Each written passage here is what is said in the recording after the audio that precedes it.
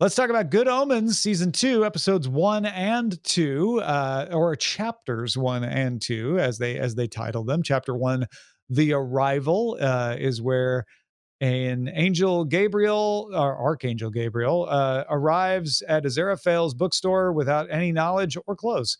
And then chapter 2, The Clue, gives us a little backstory, a lot more backstory on Aziraphale and Crowley, and develops a sort of a love relationship with the record store owner next door and the cafe owner across the street, as well as sending the angels down to Crowley or Zeraphale's bookshop to investigate whether Gabriel's there or not. Yeah. I was worried. I don't know. I was a little worried about how you top season 1, only because there's not much more place to go other than we need to stop the actual apocalypse. Like, it's hard to make the stakes bigger than that. But in these first 2 episodes where we're seeing that Gabriel, something's happened to Gabriel, and he's so influential, and no one really knows who's even doing whatever happened. I'm excited, and then we just like get a bunch of Crowley and Aziraphale, and they're just doing their cute old married couple thing. I love it. The 2 things that I love. One is Aziraphale and Crowley are just supposed to keep their heads down, right? They don't want to be noticed. So of course you have to do something that makes them noticeable. And that's Gabriel. And plus then you set up a nice little mystery of like, why did Gabriel, show up? Why has he lost his memory? What's going on here? Why is this happening? In the meantime, they give us a whole little like mini episode of the history of Aziraphale and Crowley, which you could have done in season 1, but we were so focused on preventing the apocalypse that it was a better choice to learn about them have it revealed. Oh, these 2 know each other. They aren't just from other sides. Yeah. And so it was very cute to see how they basically bonded over the tormenting of Job, the biblical story. Yeah, I was glad that they went back to that, even starting the first episode with, before the beginning. I thought it was great. It was the flashbacks give them a reason to do literally anything in history. And then the present day stuff, I like it. It is not that complicated. I think they're even setting up really interesting motivations for every side, for the heaven side, for the hell side, for Crowley and Aziraphale, for what would be best to happen with Gabriel.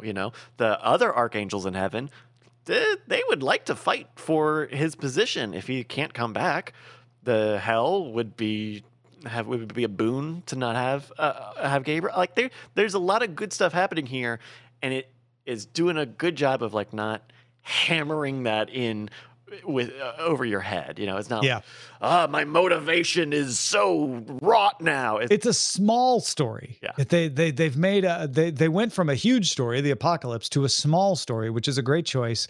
And Scooper Nova Girl has been pointing out in our chat room that this apparently is not the sequel that Gaiman has in mind. It's a bridge between the story we saw in season 1 and the notes for a potential book 2, which I think is pretty interesting as well. Yeah, because I don't know. I like the density of this so far. It feels light. It feels like it is not overly complicated or I don't want to just say simple is better, but I felt a little lost in season 1 where it's simple, but it's also easy. It's not easy. Right? It's simple. Like we don't have that many characters, but also the record store owner and the cafe store owner, they don't immediately go, "Oh, I like you. I'm in a relationship, but I like you." The cafe store owner is like, "No, I've got a horrible relationship at home, and that's all I care about is dealing with that." And also those 2 aren't a good match either.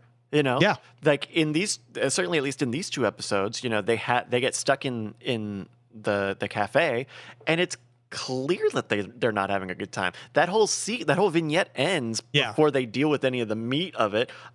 But you heard the cafe owner say it like, "Oh, so you they just let you have a store because your grandfather knew his grandfather, and you're right. selling old outdated. Okay, cool. I'm trying to you're selling stuff to people who don't want anything. Yeah. But they left all of that on set. Now maybe it comes back because it would be a good thing to kind of hit us over the head with, like, hey, you can't just make love happen. But I really appreciated that they just put that on the table and didn't put a big neon arrow at it. Yeah. No, agreed.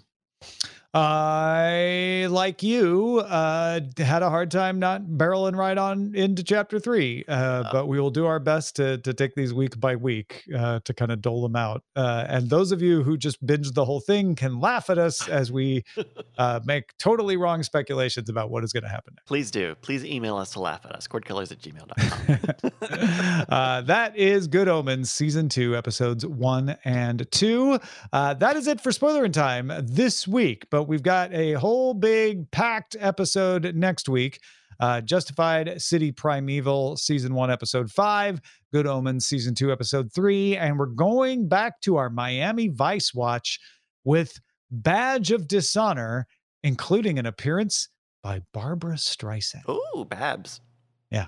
Babs of Dishonor. That's Miami Vice Season 4, Episode 18. That's it for this episode. Thank you for supporting us. We do talk about other shows in After Talk. If you're a patron, you can get those at patreon.com/cordkillers. We also give Spoilerin' Time early to people who support us there as well. Thanks to all our patrons, and we'll spoil you again next time.